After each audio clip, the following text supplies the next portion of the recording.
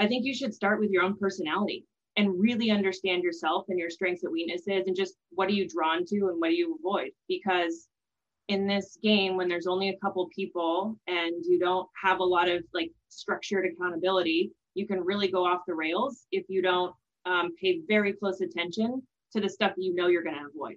So it's like driving down the road, you know there's going to be potholes. Why not plan to avoid them? Like, just see them ahead of time instead of bouncing your car through those.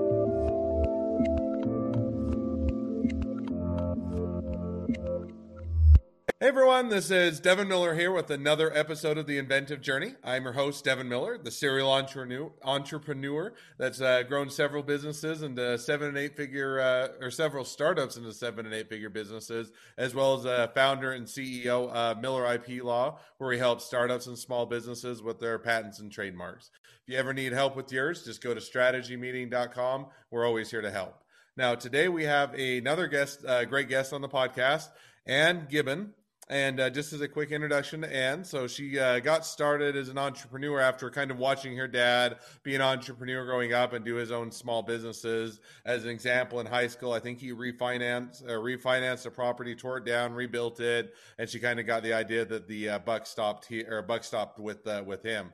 And then Dad always also wanted to always go in the military, but never quite wasn't able to. So Ann decided to go into the military, did Naval Academy, found out she wasn't as great about taking orders or being told what to do, but did stick with it, I think, for 10 or so years. Grateful for what she learned. And I think you were also, just as a side note, a boxer in the military and even won some prizes, and we'll touch shortly on that. But then kind of got to the end of that, went to design school for a year, enjoyed creativity, doing things new, did a whole bunch of design projects. I think went to New Zealand, or was in New Zealand for a period of time, and then came back to Washington, and then decided to create her own thing, which kind of brings her to where she's at today. So with that much as a introduction, welcome on the podcast, Ann. Thank you so much for having me. I'm really excited to be here. So, completely random question, but do people ever get confused between Ann or Annie? Because it's A-N-N-E, and I'm never quite sure if I was supposed to say Ann or Annie. No, Ann's perfect. And I've stopped doing it, I guess, for a decade or so now, but I used to love introducing myself as Ann with an E, like Anne of Green Gables. So. Well, my wife would appreciate that. That's one of her shows that she loved watching growing up. So that's funny. Well, perfect. Well, I gave a quick introduction to you and a little bit about your journey, but now let's go back in time a little bit. Tell us a little bit about your dad, watching him be an entrepreneur growing up, and let's hear about your journey. Yeah. My dad was kind of fell into it in a way. His dad was in the Navy in Pearl Harbor and during World War II, and then the Army for a career. And so when he got out, my grandfather bought a gas station, and my dad was made to work there from the age of 12, like every day after school and every summer. So when he was 23, he bought his own gas station kind of on the same corner. And so it's almost default, like he didn't really think about it.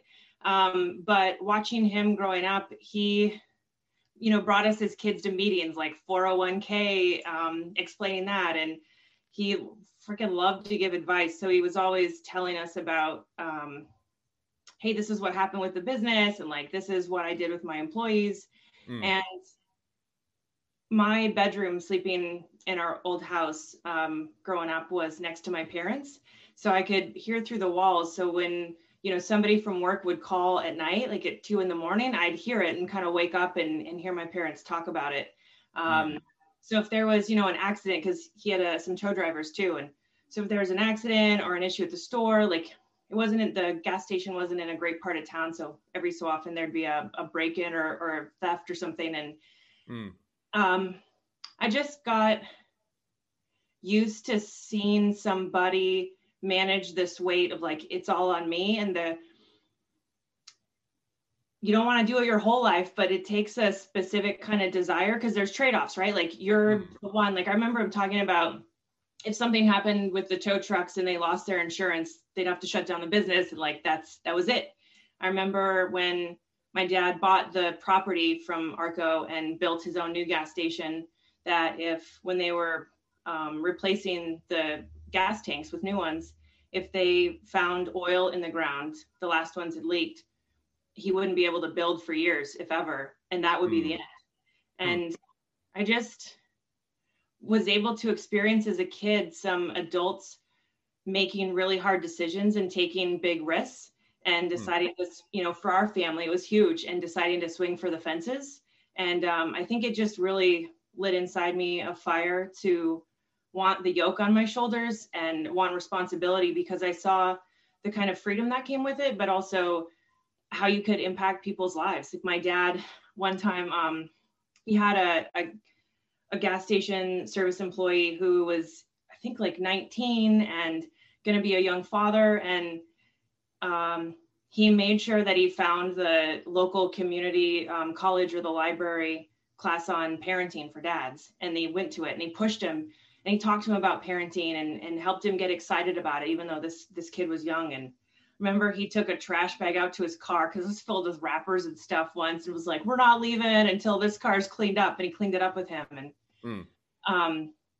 I just, so anyway, now that's real piece of that one story. Was a great example kind of growing up, and I think that's always a cool thing to be able to see a bit of an entrepreneurial parent or someone that's, you know, sets that example, because it sets it up, you know, sets up the kids to follow in the footsteps. So now, as you did that and you had that example growing up, you kind of see what it was like. The buck stops here, see the example. Now, how did you get into going into the Navy and doing boxing? Because that, you know, that one is a bit of a shift, and you mentioned a little bit that was a bit, even a little bit of an example with your dad. But how did you get into doing that?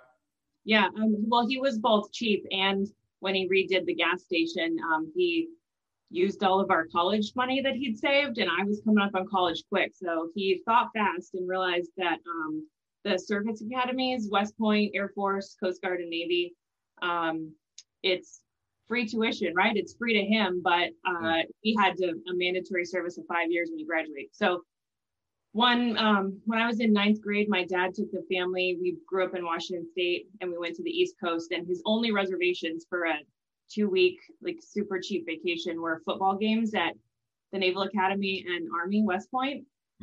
He was super into the marketing effort then. And I fell in love with the school and the grounds and the energy there. You know, we got to like have lunch with some midshipmen or something. And I just felt like if I went there, I wasn't just going to get an education. They'd also teach me leadership. And it was something I really wanted to know, because I loved watching my dad. And I thought, well, how much, you know, better could I be if I could go somewhere where they teach it? So, and I didn't want a desk job. Like, I had no clue in the 90s what careers were out there. I mean, and this is embarrassing. When we went to the Air Force Academy, I thought the only 2 options were to be a pilot or a chef. No clue why I thought that chef was an option anyway at the Air Force. So I just thought, man, if I join the Navy, I'm going to have an adventure. And it turned out that way. So you joined the Navy. Now, how did you get into box, or while you're in the Navy? Because I think you did, while you're in the Navy, you did boxing, right? Yeah. So was that something that you were interested in, grew up doing, or was it something you learned while you're in the Navy? Because it just seems sounds cool, and I always thought boxing would be fun. I've never done it, but I always thought it sounded like it would be a fun sport. But how did you kind of get into that as well? I'd always liked contact sports. When I was in high school, I played basketball and fucking loved it. Sorry, I shouldn't swear. I'm a sailor.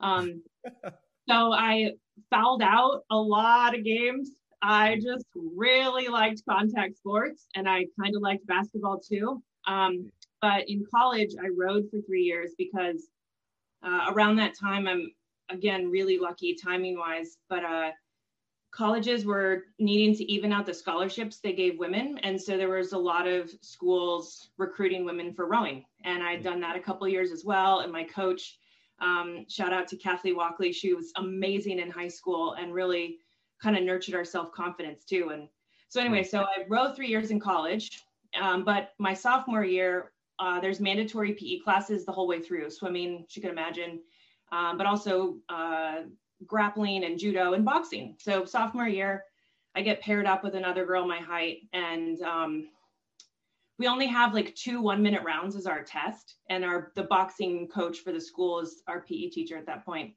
And I just freaking loved it and went at it. And I think this poor girl was a little afraid. And so after that, the boxing coach was like, you should quit crew and come out and do this. And I was like, oh no, I'm happy. Like, I like this girls team. But So one of my biggest failures in my whole life was not deserving to be elected team captain of my crew team. And it was the only thing I wanted. I quickly got frustrated with the academy and the rules and structure, right? Preview to my later life. And I thought, man, if I can just be captain of this crew team, like I can show that I came here to lead, not to, be an athlete or something. Like I came here really intentionally. And of course, I didn't put in the effort. I didn't go to girls' rooms after practice and check on them. I didn't put in the effort I needed to show that I was worthy of leading them. And so I didn't get picked, and it was devastating. So then I decided, screw you guys, I'm out. So my senior year, the boxing coach had sent a few of his guys to recruit me. Like I'd be doing laundry or something, and they'd say, coach is telling you to join the team. Anyway, so I joined, and I was the first woman ever to box for Navy, like on our team. At that point, National Collegiate Boxing, the association, because I don't think it's even still part of the NCAA. They didn't have women matches. So my coach was also an amateur ref out in town, and he found me a fight at a union hall in Baltimore with red Solo cups and dancers holding the round cards. And I think we were one of the only female fights on the card. But I am a big girl. I'm a heavyweight boxer, but I move pretty well on my feet. And so the first fight for women ever at the Naval Academy, I knocked that girl out in the first round, and it was incredible. I loved it. So. No, that sounds like fun. I said I always thought never have actually done boxing, but it was always one that I thought it looked like it'd be exciting and be fun. And so maybe someday I'll still get into it. But so now you do the Navy, you do that for a period of time. You kind of find out, hey, I don't necessarily love being told what to do and taking orders, but you still stuck with it for quite a while, and you had a good career and did that for a period of time, and also got to do the rowing, got to do boxing and that. And then you get to a point where you say, hey, okay, I've decided I'm going to, leave the Navy or kind of move on in the next phase of your career. Kind of how did you decide what you're going to do next, or what was that transition like for you? Effing terrible. So I knew that I wanted to transition out. I'd been in for 10 years, and there's prescribed career paths for officers in the Navy. So if you get in as an ensign or whatever, like your first year at 22, they can kind of tell you what your 30 years is going to be like here are wickets, you go to ships or a plane, like squadron or shore or whatever. And I just wasn't following the path for my specialty, which was on ships. So I knew I kind of needed to get out, but I'd submitted my papers, knew that I was leaving in July of 2013.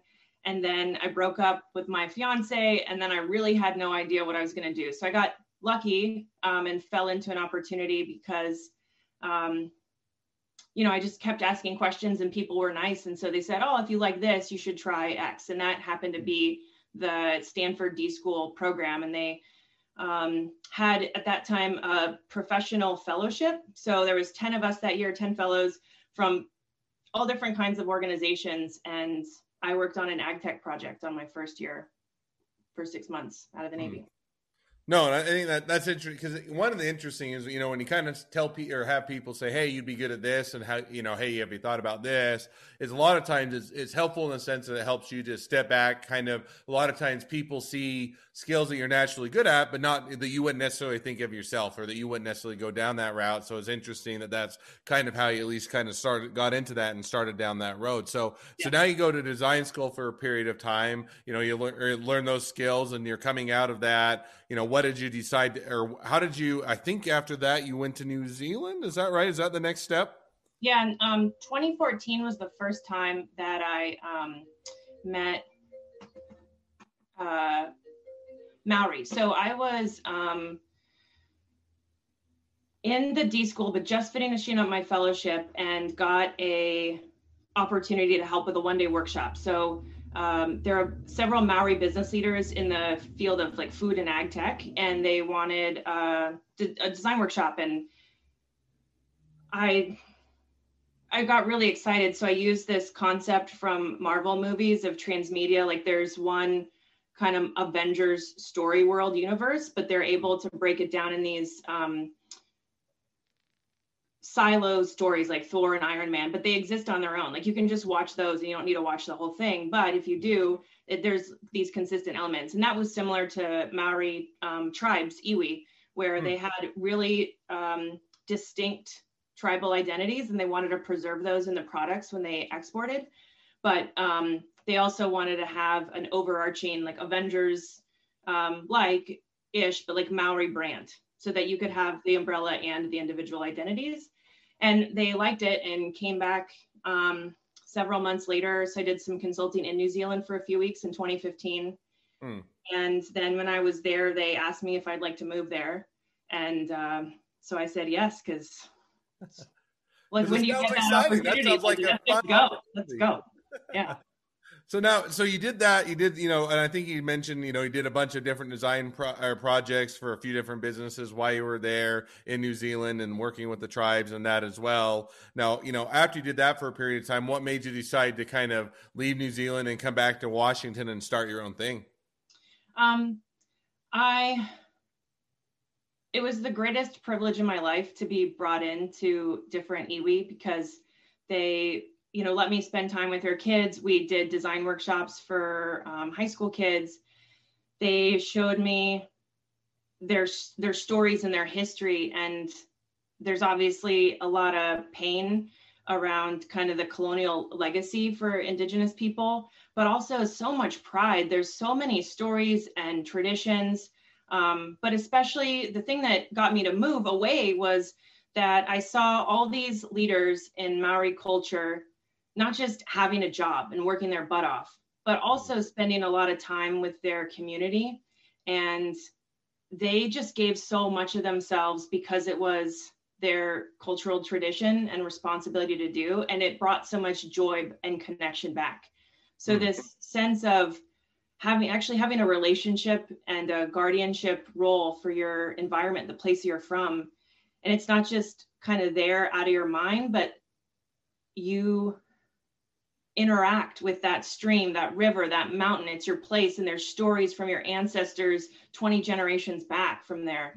And also the tapestry of being connected with your community, and showing up for people, whether it's just like at a funeral or it's kind of a cultural ritual like weekend experience that you help put on for kids and pass the stories down. So anyway, I saw them invested in this tapestry of their lives. And I felt like I was an outsider. And then as a consultant, like taking money from that. And I wanted to go home and try to understand what that connection would be like to the place I grew up and spend more time with my family. So now you said, okay, and I think that definitely makes sense. And I'm a big proponent of family and wanting to be back with family and have that experience. So you said, okay, I'm going to move back from New Zealand, come to Washington, learned a lot of great lessons, had a lot of great experience in New Zealand. And you said, now I want to be back by family and have that experience. So you come back to Washington, and how did you kind of land on doing your own thing? And how did that go? And what was it worthwhile? And kind of how did you get into that phase? Yeah. Well, man, if there's anybody listening who does not know what they're doing with their life, that was me until a couple of years ago. I was in my late 30s and trying to piece together, like, what is this career? I was on ships and I did these different things in the Navy, and then I was doing design stuff. And then in New Zealand, like, where in the heck does this all lead? And like, how am I going to have a retirement, right? And what do I want to do with my life? So I had narrowed it down, like, man, I really love emerging technology, futures. I want to be part of something where we're watching the future and then actually building tools or a service that people use to bring themselves into that future. I realized I love leadership and I want to be responsible for a team again. And I liked small, fast teams. So it was like, okay, probably a startup, probably tech. And I have a thread like of leadership and decision making, and from my work in the Navy, and then with Maori, I got exposed to like the lack of software tools to help people make better decisions, and specifically to look at their data and to look at their data with other people. And I had met, so I didn't know what I wanted to do, but I was like, okay, I'm going to look for something in like neuroscience, neurotech, or decision making or something. And when I got back to the States, one of my friends asked me to come down to San Diego because a couple other people were going to meet at his house to do some research. And when I was there, we were talking, and he was like, well, the timing works out for both of us. Like, why don't we just start a company? So, sorry, it's my 40th birthday. And although I turned my phone off, my other computer is my cousin wishing me well. It's the benefit of having all of your electronics interlinked together is that they never will leave you alone, no matter how hard you try. No, and I just I want to push this off the thing. So, and by the way, happy birthday! That's a great milestone. So, just as a complete side note, happy birthday! Thanks. It's good to be 40. Really good. I didn't know when I was 25 how good it would be.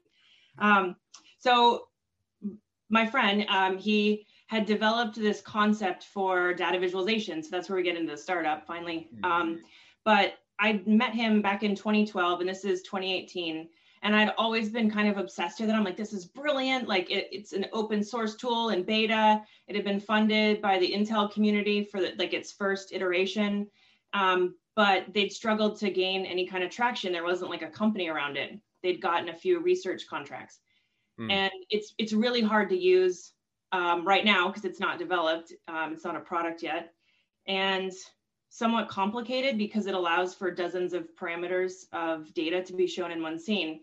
So my now co-founder Dave was like, well, let's do something together. Like he used to be enlisted before he got his MD and a PhD in neuroscience. So he's a genius, and he likes giving me shit for being an officer and writing memos. So he's like, you can write memos, you can plan, you can be the officer. And I don't have to do that. And eventually we can make money and I can have a research lab and stuff. So for the last couple of years, we've been working on this company together. Well, that's cool. So, so now that you're building the company, you're getting that experience and getting that phase of your life that you've always wanted to be an entrepreneur. You get the opportunity, you get the chance. How did that go? Was it exciting and it was a great experience? Was it tough and difficult? Was it getting all of the above, or kind of how did that go for you? Yeah. It's definitely all of the above. I mean, it's been a pandemic, so I have not done my makeup maybe more than 5 days in the past year. And so those moments you think, well, I have an ambition to have a multi-billion-dollar company and have a huge team. And right now it's me and another 2 people, and I'm sitting in sweats in my house for months on end, going really slow. And so I found that the time that I took not to do something practical to move the company forward, but when I took it to reinforce the story in my head of how this would evolve. And sometimes that was watching other founders who'd been at it for 10 years. And they're like, yeah, in the beginning, it was it looked like this. It looked like this for a long time. And then it went, up. That was really helpful. Or it was just telling our own story. We know what we want to do, and kind of going back to the fundamentals of why we started the business and the core innovation. But one of the things that I regret, probably my worst business decision, was not spending our first funding wisely. So we got an R&D contract from the military in 2019, and we had 6 months of funding and a couple $100,000. And my co-founder was like, all right, you run with it. You're the project manager. And I just flubbed how we used the money. We did something in the end, but the biggest failure point there was instead of developing our core software, I listened to other people because I don't really understand technology that well. I definitely didn't when we started. I had other core skills. So I'm learning. So, 2 years ago, I was kind of intimidated, and we hired some consultants and a developer to help us. And they're like, oh, this software is terrible. Nobody's going to use it. Talking about ours. Okay, I get that you're doing 3D objects. You need to use Blender. So let's design in Blender. And I just went with that instead of sticking to my guns of, yes, this is early days, but the most important thing is product market fit, understanding our customer, and an MVP, not getting uncomfortable with how ugly the baby looks and trying something else. So it turned out, of course, that Blender didn't work for what we wanted. The development didn't go fast enough. So we barely got a little bit of a product done by the end of the research contract, but it wasn't what we'd anticipated because we didn't know the development times for that software. So it was not embracing, like my big takeaway was I didn't embrace the ugly baby and the place that we were at. Like we weren't ready to have a nicer tool. We were ready to only stay with the software that we had with the little functionality it had, hard as it is to use, but to really understand it and understand potential customers. No, but you know, it's one where you look back and you say, you know, there are mistakes to be made, but you know, it's also one that I think that it's an easy one to make in the sense that, you know, figuring out what the product is, what that fit is, who the customer is, what the minimally viable product or what is the first product you can put out. All of those are ones you always hear about, but when you get into it, it's never that easy to navigate. But it sounds like after, you know, for a period of time, it was kind of figuring that out, working back and forth, and that kind of brings us up to where you're at today, where you guys are still at it. You've, you know, figured out a bit more of that fit and who the customer is and where that placement is. Yeah. So now and always more things to talk about than time to talk about it, but we're getting towards the end of the podcast. So I think that's a good transition talking about your journey to hit on the last couple of questions I always ask at the end of each podcast, which is the first one I always ask is, so along your journey, what was the worst business decision you ever made and what did you learn from it? Yeah. Wasting that money was the worst decision because my co-founder and I were like, oh my God, like, can you imagine how much development we could have done on our core product if we had just stuck to our guns? So it feels a lot like a waste, but it's okay. So, because I learned the hard way that there's no standard startup timeline. Like what you're doing is theoretically unique. That's why it's a startup. So it's going to take the time that it takes to get to a point where you feel like, oh yeah, we've got traction, like we've got customers that like this, like people understand it, or we're moving on. So I actually just slowed way down during the pandemic and I learned to code last year myself. I learned Python and created a bunch of demos and used our tool. So like I didn't really do a ton of customer research at all. I just made myself the customer and made a ton of visualizations with it. So then I knew that I know my tool way better than I did a year ago. So no, and I think that's a good lesson to learn, and certainly a good mistake to learn, or at least a mistake to learn from. So now as we jump to the second question, which is if you're talking to somebody that's just getting into a startup or a small business, what would be the one piece of advice you'd give them? That it's very similar to, you know, leadership at large, but I think I ended up teaching leadership at the Naval Academy for a few years. And I always thought that instead of teaching theory and here are like kind of the great men to look at, whether it's in business or the military, I think you should start with your own personality and really understand yourself and your strengths and weaknesses and just what are you drawn to and what do you avoid? Because in this game, when there's only a couple people and you don't have a lot of like structured accountability, you can really go off the rails if you don't pay very close attention to the stuff that you know you're going to avoid. So it's like driving down the road, you know there's going to be potholes. Why not plan to avoid them? Like just see them ahead of time instead of bouncing your car through those. So for me, I really like strategy and foresight thinking, but it was the getting really tactical and just down to the nitty-gritty details with understanding clients, and then not even being spread out with that, like picking one market and diving in to find one particular use case to start with. And that feels like you're leaving so much on the table. And that's like startup advice that I hear everywhere. And then I think like, well, that's not new. Like, well, it's just because everybody finds it challenging to do. So my path into that insight, what I needed was pay attention to your personality and plan that your weaknesses are gonna derail you if you don't have if you didn't put in the prep time to watch for the problems ahead. No, and I think that's definitely great advice and something that people can take to heart as they're doing a startup or small business.